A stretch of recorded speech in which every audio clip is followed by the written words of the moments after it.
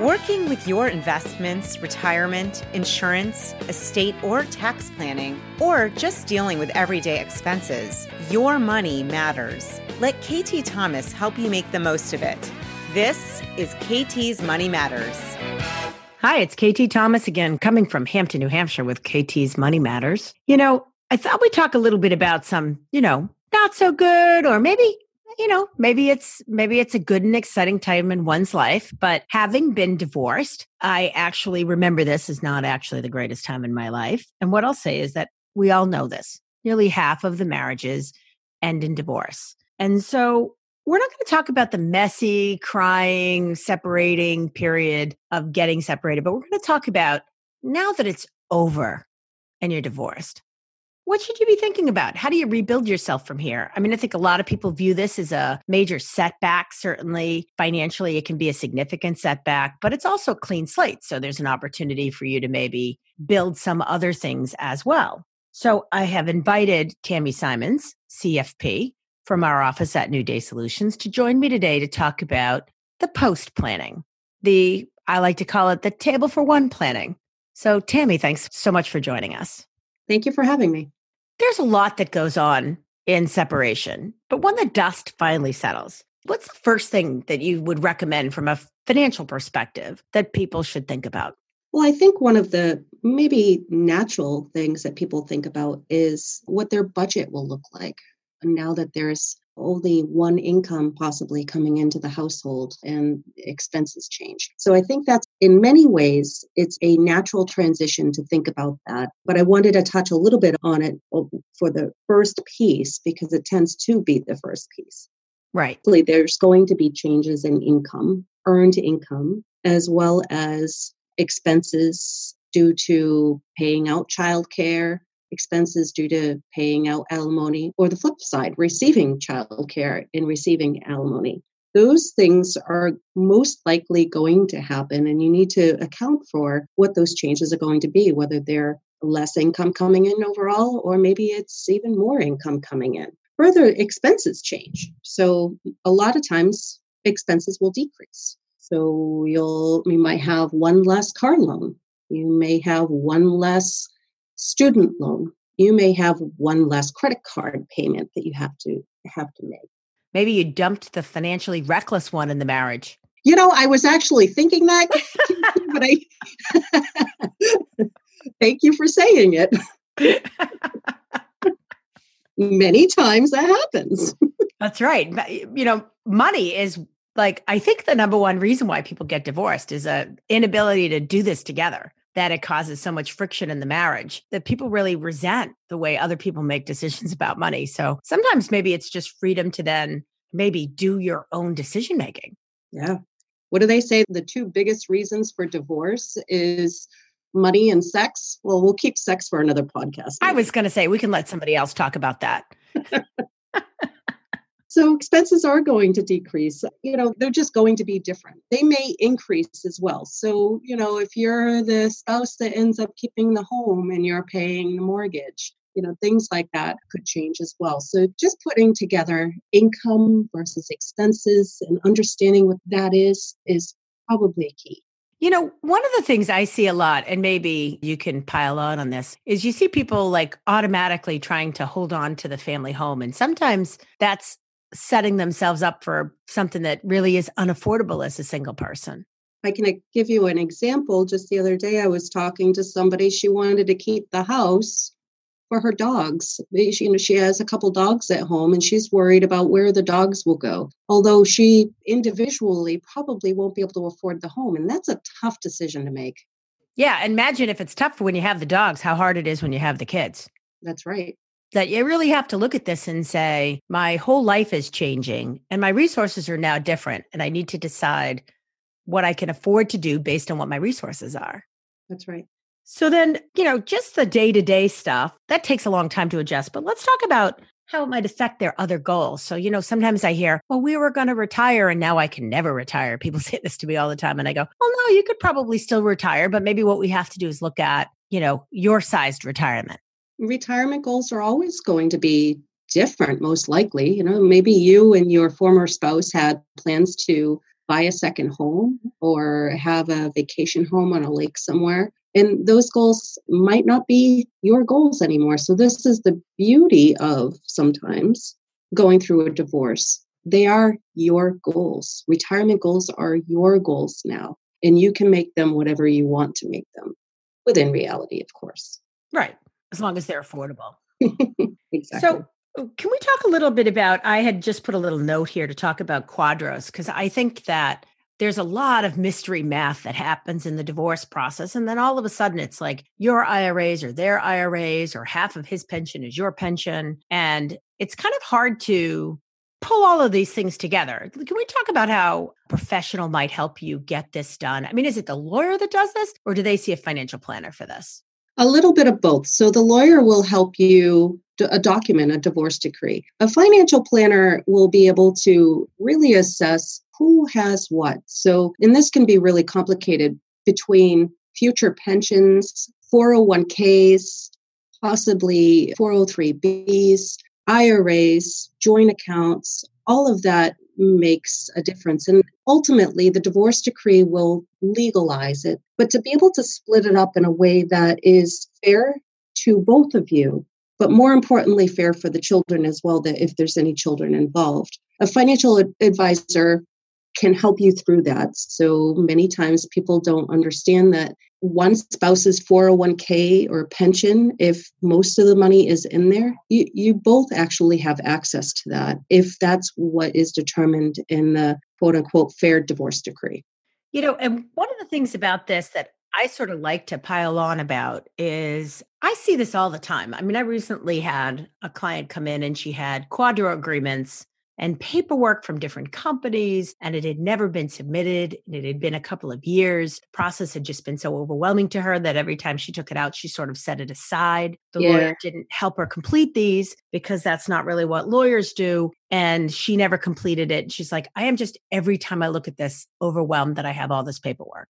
And so we went through and basically did all the paperwork. But one of the things that's really important is sometimes it's okay to wait because it's like you're getting a percentage of the account. But most of the time, what happens is your money stops growing because it's a dollar amount. It's a fixed fee or dollar amount that you're eligible to take. And then so if you leave it sitting there for 2 more years, like the last 2 years, and the market goes up, you're actually not going to benefit in that. That's a really good point, KT. Yeah, many times people will go to attorney and that is overwhelming. That's an emotional roller coaster ride that you go through. And the last thing you want to do is now fill out all the forms necessary to implement what you agreed on in the attorney's office.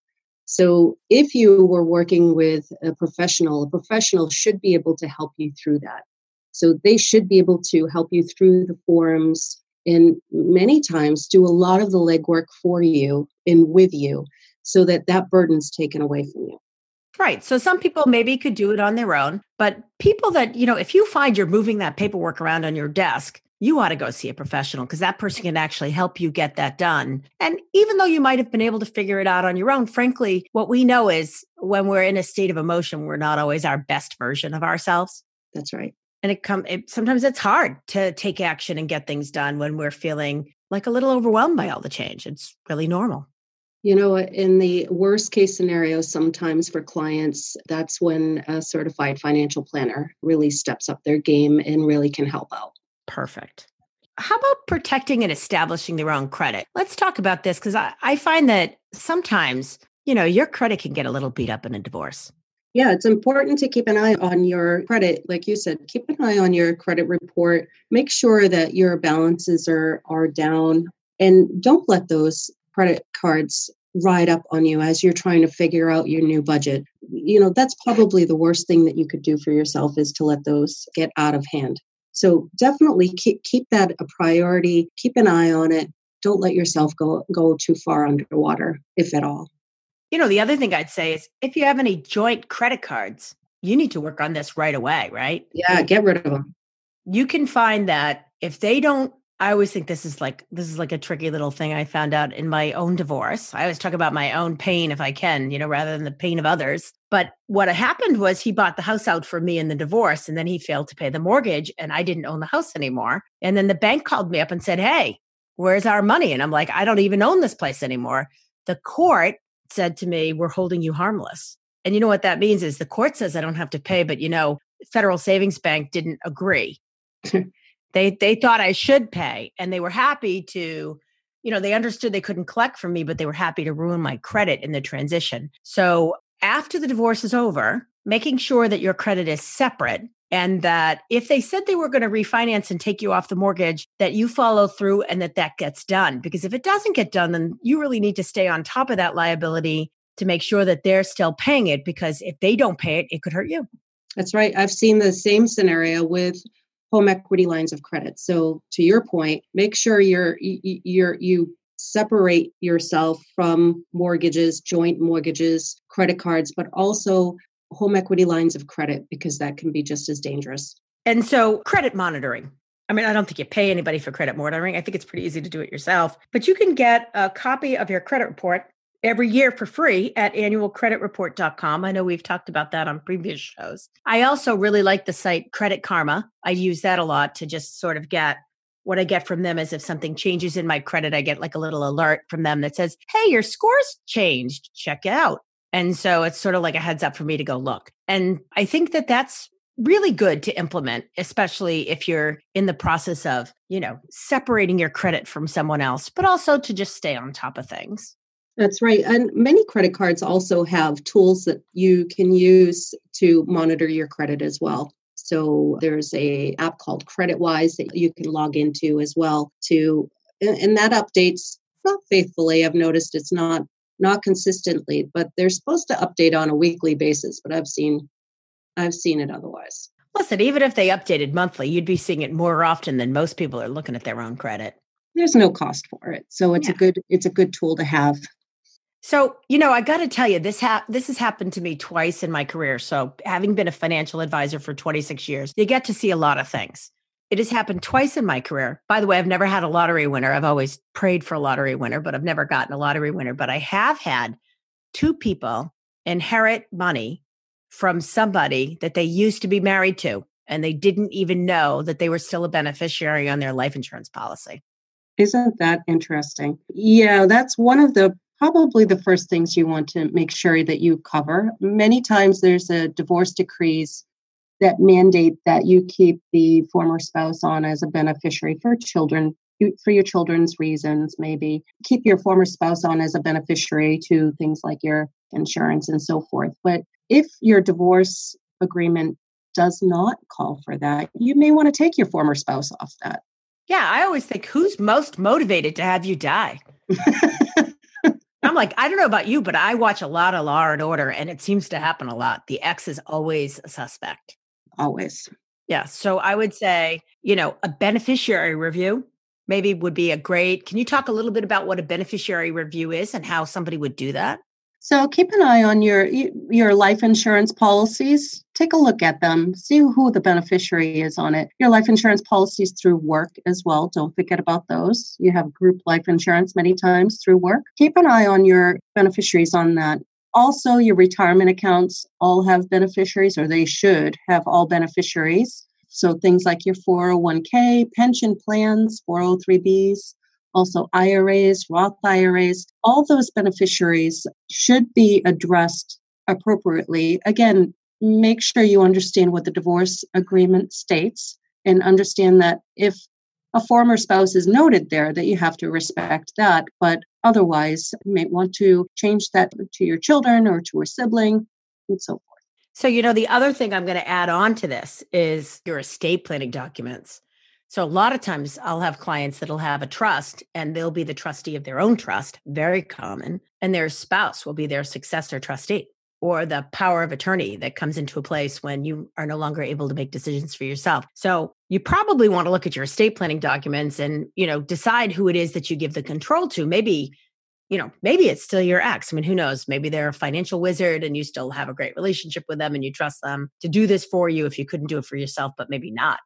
Maybe you might not want your former spouse to be the healthcare proxy. Yeah, especially if they're the beneficiary. They'd be like, pull the plug. I think they're out of it. They're done. They're done. what do people newly divorced, so let's assume they're now single or head of household maybe, what do they have to think about as they think about their tax planning? Your taxes are going to be completely different. So instead of married, now you'll be single. Even if you got divorced on December 31st, you are then required to file as a single individual for that year. So that's going to change. Obviously, your income is going to change. So your tax brackets will most likely be lower if you're only bringing in one income. Of course, if there's alimony or child support, that's as of 2018 tax reform, alimony is no longer recognized on your tax return. So either as a deduction if you're paying it out or as income if you're receiving it. And child support has never been recognized. So that change is actually a win for the receiver because now they don't have to claim that income that they used to have to claim. That's right. For the person who has to pay it out, that's not so good because now they can't deduct it from their income. Tammy, any final tips for the recently freed and single? The only other tip that I would stress is, divorce can be messy and people don't necessarily think clearly when they're going through a divorce. You see the worst in people when they're actually going. So what I would recommend during that time is it's hard to make serious decisions during that time if you're going through such a thing. Consult with a certified financial planner, have them help you through this process, have them take a look at all of your financial pieces and help you make the right decision. Perfect. Tammy, if people wanted to reach you to talk to you a little bit more about their finances and maybe how to restructure and rebuild, how might they reach you? Sure, they can always call our toll-free number at 800-834-2101. They could email me at Tammy, Tammy, at newdaysolutions.com. And always feel free to visit our website at www.newdaysolutions.com. So I'll just wrap here a little bit for everybody. If you're starting your life over financially, you need to be selfish and think about yourself. You need to make sure that, as Tammy talked about, that you know what your income's going to be and that you've had a chance to look at your expenses and decide whether or not what you're doing is affordable or what needs to be changed to make it affordable. You need to be able to take a look at your long-term goals and really say, well, I was going to retire young, but can I afford to save what I need to save for retiring young? Or should I be buying a home at this juncture or should I be renting? And I would argue that all of those decisions are on the table. And the more things that you decide must be the same, the harder it is to make the adjustment. So if you could enter it with the idea that you're going to find the way that works for you now, based on what you have today, that you will find it to be an easier journey. But you want to look at your financial assets and make sure that they're titled right, and that if there's anything left over from the divorce, like quadro agreements, that they get executed. You might need a professional to help you with that. An ambitious, organized, money-oriented person might be able to get it done for themselves, but for the rest of us, we might need a little help there. And then we also want to think about how those assets are then managed for the future. And you want to make sure that you pay attention to your credit, especially any credit that you left behind in the old marriage, like a mortgage, whether you own it and the other person's still on your mortgage, or whether or not they're in the house paying the mortgage and you're still legally liable as far as the bank is concerned, even if the court told you you're all set. So that's it. Starting your new future could be bright, and it also could be an exciting time. If you've enjoyed this podcast and you think you know somebody else that might like to hear this podcast or other podcasts like it, please feel free to share our address in the show notes. It's ktsmoneymatters.com. Or if you're interested in all these financial topics, you can always also purchase a copy of the book, The Hardworking Woman's Guide to Money, written for people going through the finances of their lives. Thanks till we speak again. Thanks for listening to KT's Money Matters with KT Thomas.